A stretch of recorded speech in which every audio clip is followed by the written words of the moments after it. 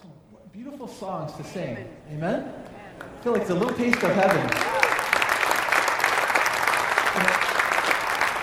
I look forward to that day when we'll have every tribe and tongue and nation singing glories to God forever. Won't that be awesome? I really look forward to that. And so we got a little taste of that today.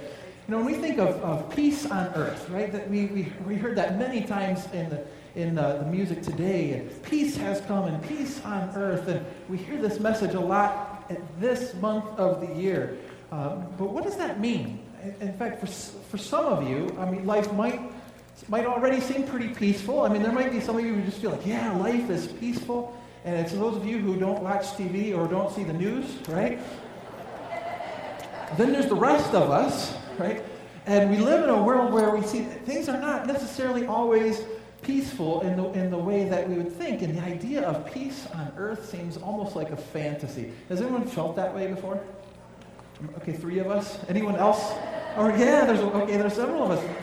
The idea that peace could be on earth, we're a little skeptical about that.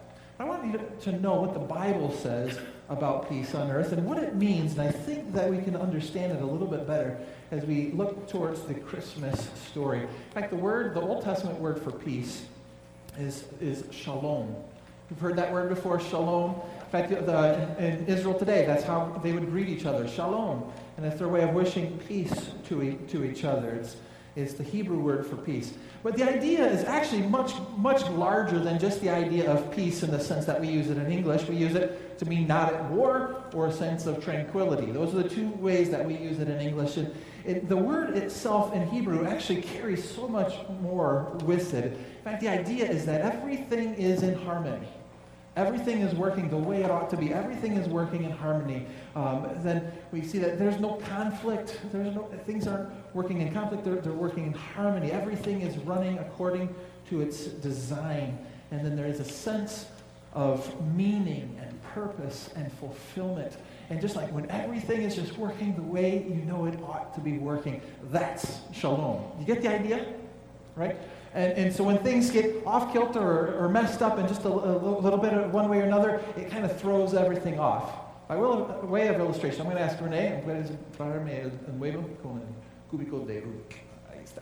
and so he's going to bring up, by way of this is a simple tool or toy, really. In fact, some of you may be getting these, but what is this? Yeah, right? There's a design to it, right? And you look at it, and all of the sides are equal.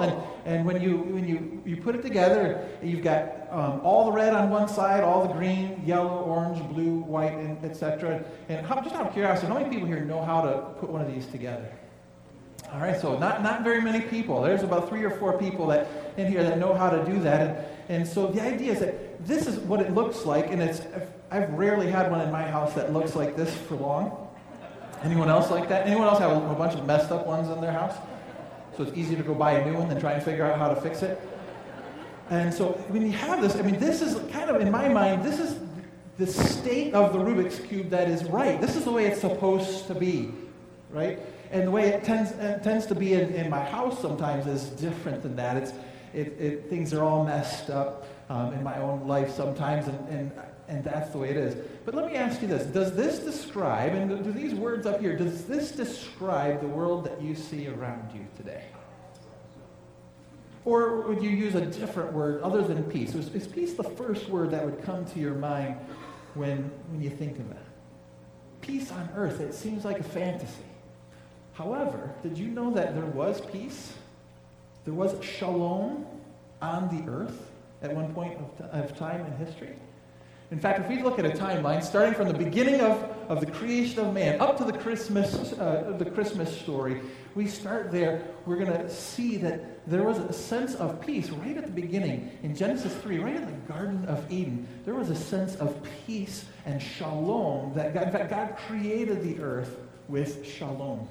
He created the earth with peace, where everything was running the way it was supposed to. In fact, if you'll turn in your Bibles with me, we're going to be going through several scriptures today. We're going to do a little history of peace here. And so get your thumbs stretched out and ready as we look at some different verses. But the second chapter of the first book of the Bible is Genesis 2. And look at what we read in the Garden of Eden. The Lord God planted a garden eastward in Eden, and there he put the man whom he had formed. And out of the ground the Lord God made every tree grow that is pleasant to the sight and good for food. The tree of life was also in the midst of the garden, and the tree of the knowledge of good and evil. When you get this image of the Garden of Eden in your mind, it was perfect, right? I mean, things were going well. In fact, the word Eden itself is just the Hebrew word for delight. God created mankind, and he put him in the garden of delight. And if you're like me, this is delight, right here, right? Where things are working, things are working the way that they're supposed to, fitting the design, there's a sense of meaning and purpose. And God created the world with delight. And later we're told that Adam and Eve in the evenings would walk and talk with God. There's no hindrance, there's no sin, there's no shame, and they could just talk with God and he could talk with them. How many of you would like to spend a day in Eden? Wouldn't that be awesome? What a thought. There's no sin. There's no shame. There's no guilt. There's no deceit. There's no jealousy. There's no violence. Even the animals get along with each other, and they get along with Adam and Eve.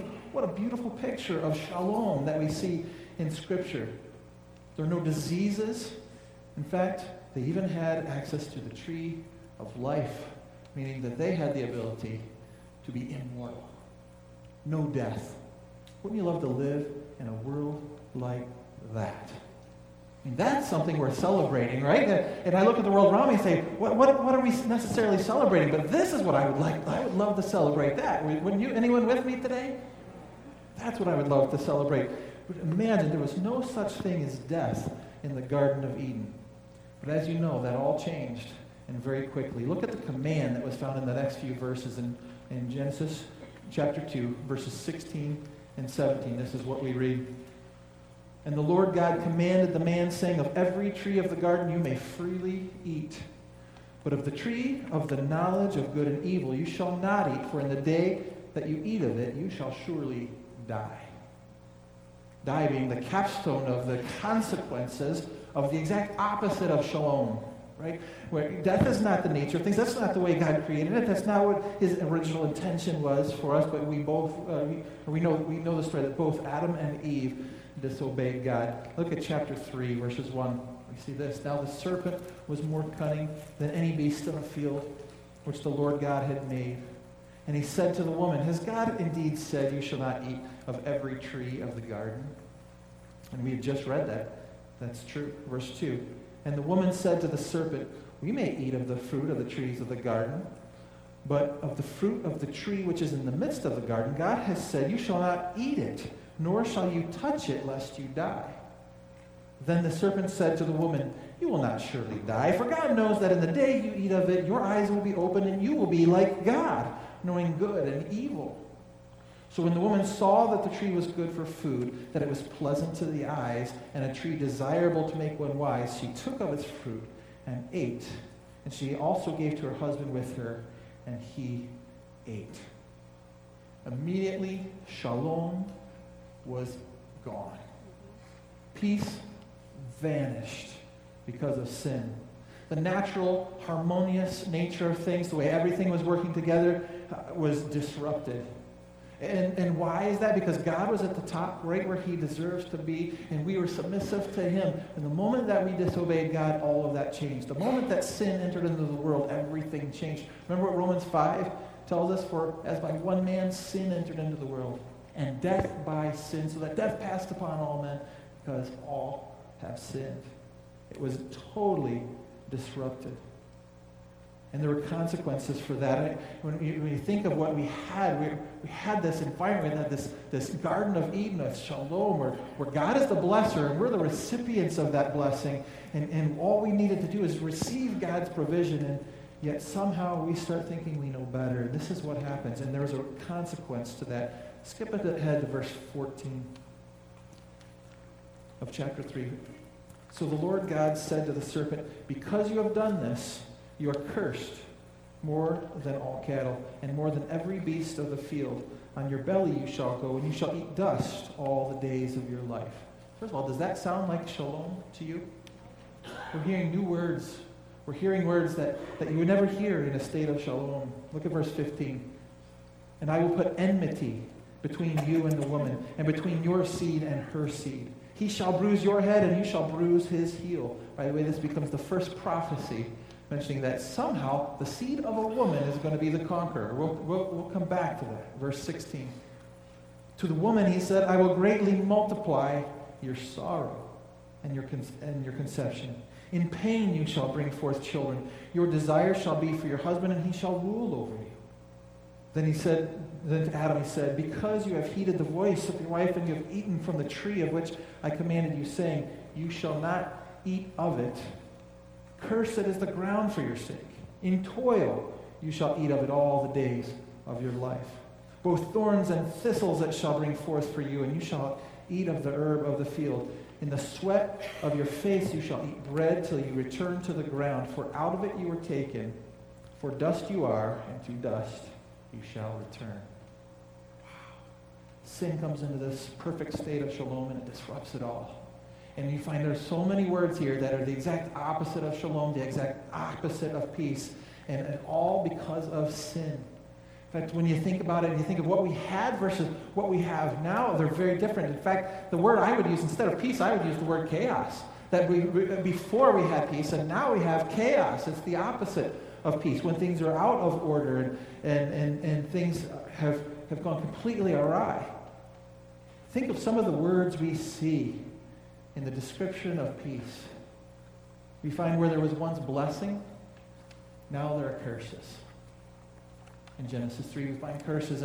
In Genesis 1 and 2, we find unity of design, unity, and here we have enmity, the opposite of unity. You know what word comes from enmity that we use in English quite a bit? Enemy comes from that root. The exact opposite of unity. We had joy in Genesis 1 and 2, and now there's sorrow. We had delight. The garden was called the Garden of Delights, and now there's going to be pain. There was a garden that was beautiful, and now there's going to be thistles and weeds. And probably the most important thing we see in there, where there was once immortality and access to the tree of life, now he says, from dust you were made, and from dust, or to dust you will return. He's saying you're going to die. Your state of immortality is gone. And that's the world that we've been living in from that point on. You see, when mankind decides to usurp the authority of God and take the place of his own, and to increase his own blessing through his own choices, he ruins everything, and he turns shalom into chaos. It's kind of like taking this, and boy, if those who know me, I hate to even do this, because it means I'll probably have to buy one. No. But we look at that and say, you know, we can improve on this. We can improve on it. And so we start moving it. Was that painful for anyone else? All right, so you look at this, and you look at it, and it's totally disorganized, right? It's totally disorganized. It's ugly, and yet there's about 3 or 4 people in here who said that they know how to fix that. Unfortunately, I am not one of them. But mankind takes something perfect, and when we get our hands on it, we turn it into something twisted, we turn it into something bad, and we mess it up. And that's exactly what happened with Adam and Eve. And this is what we see now. We see chaos is the king, and chaos has been ruling because mankind keeps trying to usurp God's place in his creation. If we look at history, we find that's exactly what happens. If we continue just a couple of chapters into the very next book of Exodus, in Exodus chapter 32. So we have Exodus chapter 32. We have the story of the golden calf. Just to give a little background, God had promised to the Israelites, he had just rescued them from Egypt, and he promised them 10 commandments. And he said, if you will listen to these 10 commandments, I will provide you with all sorts of blessings. Basically what he's saying is, I will restore some measure of shalom to your community if you're willing to follow these 10 commandments. And they stood before the Lord, and in one accord they said, yes, that's what we want to do. So they sent Moses, and Moses goes up into the mountain of God where he's going to receive the tablets written, and God was going to give him an explanation of every one of those 10 commandments. And that if they would just follow these, they would experience that shalom. And that's when we come to Exodus 32, verse 1. We read this. Now when the people saw that Moses delayed coming down from the mountain, the people gathered together to Aaron and said to him, "Come, make us gods that shall go before us. For as for this Moses, that the man who brought us up out of the land of Egypt, we do not know what has become of him." Immediately, that fast, Moses hasn't even returned with the written copies of the Ten Commandments. And they said, we want to worship something. Let's make our own gods in place of the God who delivered us from Egypt. Again, any resemblance of shalom is completely destroyed by the human persistence in trying to leave God, not only out of the equation, but out of his role as the top of creation. And we start trying to do things our own way, and we mess up shalom, and we create chaos. Look at verse 9 and 10 of the same chapter. And the Lord said to Moses, "I've seen this people, and indeed it is a stiff-necked people." By the way, outside of the context of God using this to describe Israel, this term is mostly used in reference to donkeys. If you ever tried to get a donkey to move, they're stiff-necked, right? As a pastor, I had the opportunity to do a donkey basketball game. And they gave me a donkey that was very stiff-necked, right? And that's the image that God has of his people. He says they're stiff-necked. I keep trying to pull them in the right direction, and they keep pulling in the wrong direction. Verse 10, "Now therefore, let me alone, that my wrath may burn hot against them, and I may consume them. And I will make of you a great nation." One thing that's not as easy to see in English, but it's pretty obvious in Hebrew, is the word "you" there is plural. The word "you" there is not plural. The word "you" there is singular. What is he saying? He's saying, I'm going to consume the people, and I'm going to start over with you, Moses, singular, and I'm going to make a great nation out of you. God was so fed up and so angry that he said, I'm going to start over. And then you know the story. You may know the story. Moses talks with God, and God decides that he's going to create a way for them to come back to him, and that's when the tabernacle is created, a system for dealing with their sins so that they could come to a holy God. In fact, later in the same conversation with Moses, we read this, but God said to him, "You cannot see my face, for no man shall see me and live." You see the separation between God and man caused by sin? Compare that to Genesis 1 and 2, when Adam and Eve are walking and talking with God in the evening. And now God says, if you even see my face, you die. Shalom versus chaos. And that's where we find ourselves. Sin separates us from God, and shalom turns into chaos. Let's go a little further in the story. When we go just a little bit further in the story, we see that God builds a nation of Israel, and there's this era that I call the search for a king. The search for a king. Eventually, you see the Israelites received the law, and they obeyed it, and they conquered the promised land. And this is all found in the book of Joshua. And in the book of Joshua, we get a sense that there is some possibility of shalom in the world. And they don't have to fight their enemies, and God's fighting for them. And we see this sense of shalom a little bit. And then we come to the book of Judges. And multiple times in the book of Judges, we find this same verse multiple times. And it says, "In those days there was no king in Israel, and everyone did what was right in his own eyes." And so as Joshua is a high point of Israel's history, Judges is definitely a low point. Things are not going well. In fact, if you were to ask me what's one book that describes chaos, I would say it's the book of Judges. And the violence and the deceit and just the downright sinfulness of man. And the problem was everyone was doing what was right in his own eyes, when actually they had a law. They had the Ten Commandments. They had the Old Testament. They had the law. They had enough. God would have been their king. But you know what? Instead of seeing the problem as being the second half of that verse, they went to the first half of the verse. And they said, our problem is that we need a king, a human king.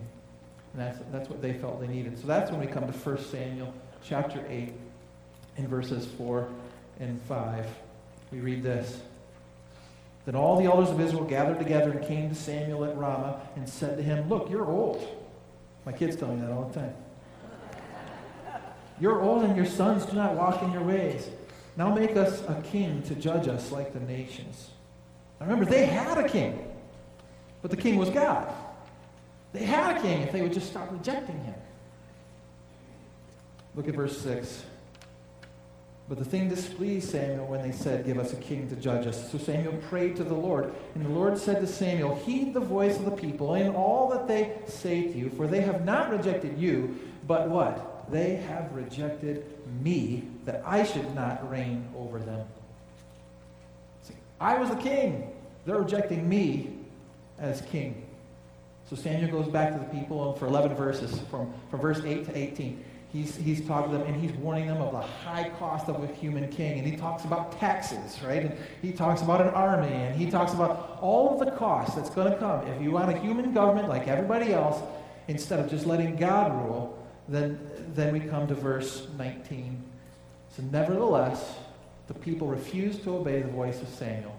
And they said, no, but we will have a king over us, that we also may be like all the nations, and that our king may judge us and go out before us and fight our battles. You see the problem here? Here's the tension. You have man and God, and there's a separation between us now because of this chaos. And so man is saying, we want a human king. We want someone that we can understand, who has been tempted and tried as we have. We want someone that we can relate to. That's the kind of king that we need. And on the other hand, you've got God saying, no, what you actually need is you need me to be the king.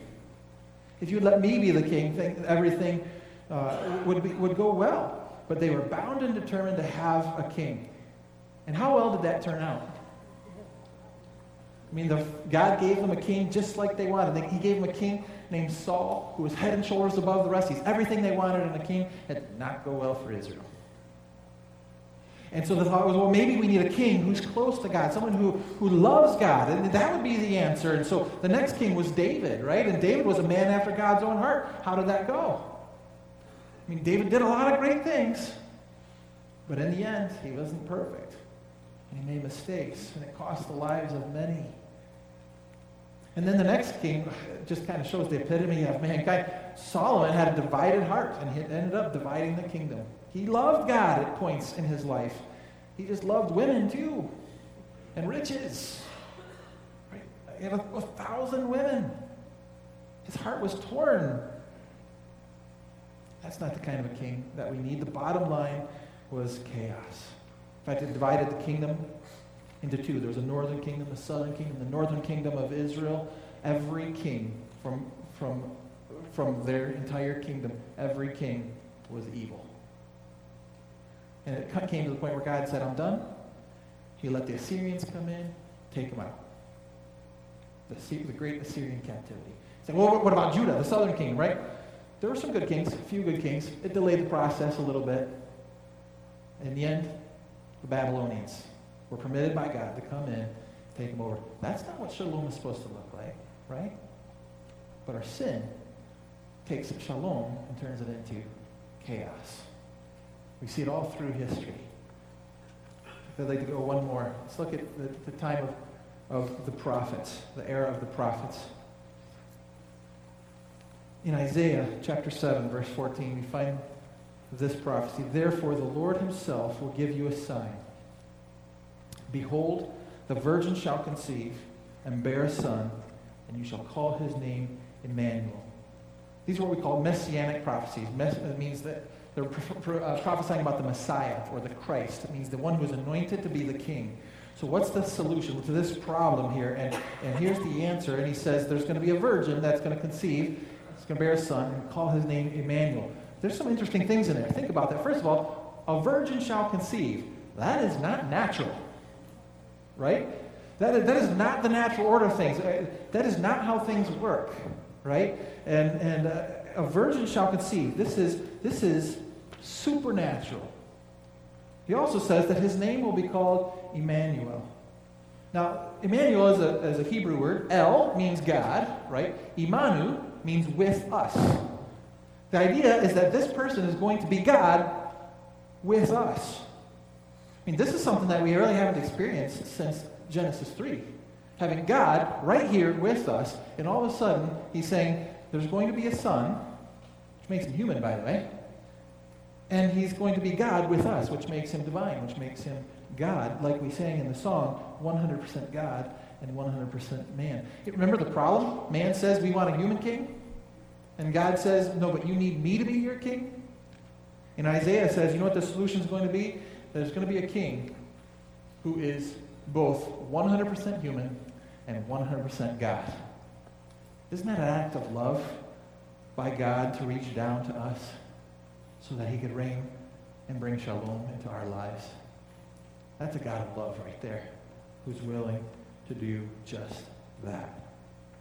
So that's the solution. A king would be 100% human and 100% God. You might say, Pastor Dave, that all sounds good, but it would take a miracle, right? Because virgins don't conceive. It's not the way it works. Let's go forward in our timeline to the Christmas story in Matthew chapter 1. So if we could turn to Matthew chapter 1, first book of the New Testament. Look at the very first verse of the New Testament. It starts this way. The book of the genealogy of Jesus Christ, the son of God, or son of David, the son of Abraham. The genealogy of Jesus Christ. First of all, the word Christ, that's the Messiah. It means this is the one that Isaiah was talking about. And all of those prophets that are talking about the Messiah, this is who they're talking about. It goes on to say he's the son of David. By the way, that makes him a couple of things. One, it makes him human, right? Because he's the son of David. But it also makes him the rightful heir to the throne. And we see that right there. And then look at verse 18 in the same chapter. And it starts to tell the story. And this is how the story begins. Now the birth of Jesus was as follows. After his mother Mary was betrothed to Joseph, before they came together, she was found with child of the Holy Spirit. A couple words. I mean, we hear this so many times, especially around Christmas. We forget to think about it. But some key words there. One, before they came together. What does that mean? That means a virgin conceived. Does that sound familiar? Does that take us back to Isaiah? A virgin conceived, just as it was promised. Look at verse 19. Then Joseph, her husband, being a just man, and not wanting to make her a public example, was minded to put her away secretly. In other words, he thought the same thing that you would have thought or that I would have thought, right? And so he's thinking, okay, I'm done with this. She must have been unfaithful. And so he's ready to put her away secretly. Verse 20.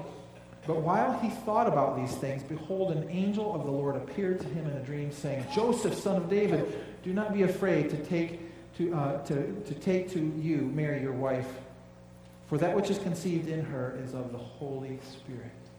So we saw this baby is going to be 100% human, right? But we also see right here that which is conceived in her is of the Holy Spirit. This baby is also going to be 100% what? God. 100% man, 100% God. Love that. And then look at verse 21. I love this verse. And she shall bring forth a son, and he shall call his name Jesus, for he shall save his people from their sins. I mean, you look at that, and first of all, the word Jesus means Savior, or the one who saves. So you will have a son, and his name will be Jesus. By the way, that means he's human, because it's the Son. But he will also be the Savior of sins. Okay, Jesus came to save us from our sins.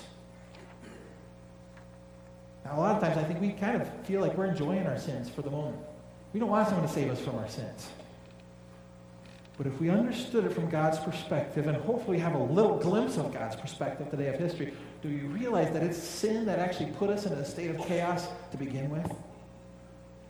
Jesus came to save us from the very thing that disrupts all of shalom, disrupts all of peace. And that's why Jesus came into the world. Look at verse 22. So all this was done that it might be fulfilled, which was spoken by the Lord through the prophet, saying, Behold, the virgin shall be with child and bear a son, and they shall call his name Emmanuel, which is translated, God with us. When Jesus came, God came. And God was with us. God was amongst us. This was the fulfillment of Isaiah chapter 7. God is with us. The only way to restore shalom into this chaotic world is to have God at the top as our king. Amen? It's the only way. Jesus is the son of David, making him the rightful human king, but he is also Emmanuel, making him the only divine king. And once and for all, God has offered us shalom. Jesus came not only to save us from our sins, but Jesus came to offer us peace, shalom, in our hearts. And we don't always like it because we look at the world and we say, but the world is chaotic. And I'm here to tell you, if you'll stick with me during the book of Revelation, you'll see that God is in the process of restoring shalom to the world too, right? But there's a sense in which when Jesus came and peace came, he's offering shalom into the lives of individuals. And he takes a look at this mess and he says, you know what, here's the way you do things, but let me make a little change. And he makes a change and then puts it down. And okay, so we've made a change. And maybe it's something as simple as my natural response is if someone harms me, I smack them back. But what did Jesus say? Turn the other cheek. Now, I've tried to find ways to reinterpret that verse. Have anyone else? Right? I always maybe turn the other's cheek. But then when I do that, guess what? I just make it more and more messed up. And so Jesus comes in and he says, well, let me do this, let me change this, let me change that, let me change this, and let me change this. And then the next thing you know, eventually, you start finding out that he's restoring shalom into your life. Wow. That's not a great trick, I know. But the point is that God restores shalom into our lives little by little because it's in our hearts. It's there. He offers that peace to us in our own hearts. And what is he offering us? He's offering us several things. He's offering us the forgiveness of sins. Think about that. The forgiveness of sins. The elimination of guilt. The elimination of guilt. A restored relationship with God. You know, right now we may not be able to walk in the Garden of Eden with God, but did you know you can talk with God, and you can walk with him, and you can sit with him, and you can pray to him, and he can talk to you through his word. And restoring some sense of shalom into our own lives. We also receive guidance to create shalom. Where? In our homes, in our workplaces, in our churches, in our marriages, in our families. And so God gives us things just like the Ten Commandments, and he gives us these things that if we would actually start putting them into practice, imagine the shalom. Just think about it. If our entire society started living by the Ten Commandments. Imagine that. Be content with your own things. Don't covet other people's things. Or would that change tax laws, right? You know, what if everyone said, be content with your own wife. Don't want something that's... just be content with what I've given you. Be honest. Don't bear false witness. Love your brother. Don't hate him. Don't kill. Don't steal something. Don't try to take something. So imagine if we lived by that. Imagine the shalom that we would experience. And God has given us many of those things in life so we can start saying, how can I start adding shalom back to my own life and have that peace into my own life. By the way, I think it's worth saying here, many times I think what we think is peace isn't peace at all. When we think of what I want in peace, we start listing things that actually fit in a different category. What do we want? When you think of a peaceful image, you probably think of laying on a beach somewhere, right? With no jobs to get done. Beautiful sky, right? Maybe someone to bring you, some nice cold beverage or something like that, and you get this beautiful view. That's peace? No, that's control. Right? That's control. Control is when you just want things to be the way that you want them to be. Peace that we're talking about here is completely different. And peace in this context, you can have that even when things are going very poorly in your life. Because we know we're in a process, and we know where the end is, and we know where God's taking us to a state of shalom.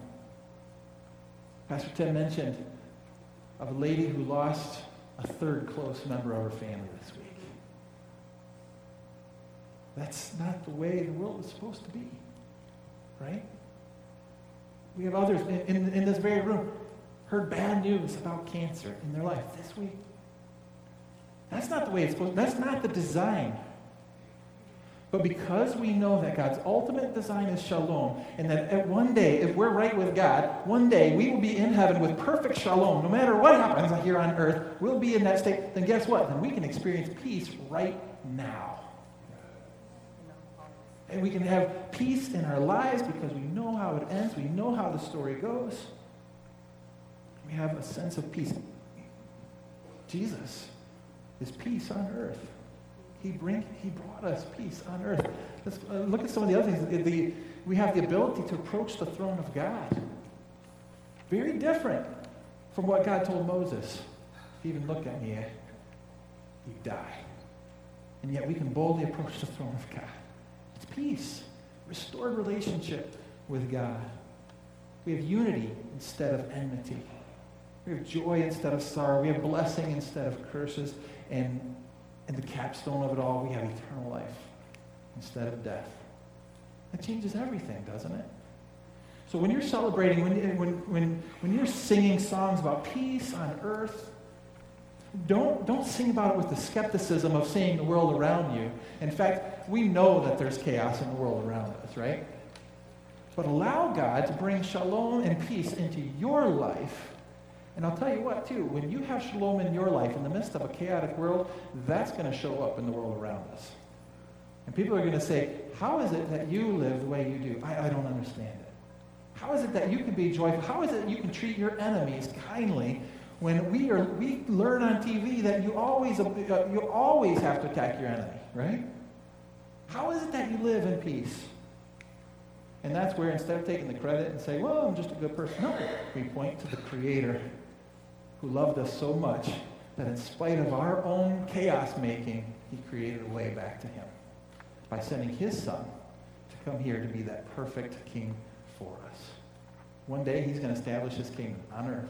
We'll get to that in the book of Revelation. But first, are you willing to establish him as a king in your heart and in your life? That's the question that I have today for you. I mean, who in their right mind would not celebrate this good news? Peace, shalom on the earth. You know, there might be some here today, and you don't need me to tell you that you're a sinner. I mean, there's enough chaos in your life, and if you're honest, you know that maybe some of it is even caused by you. And you may come today and you know that you need a Savior.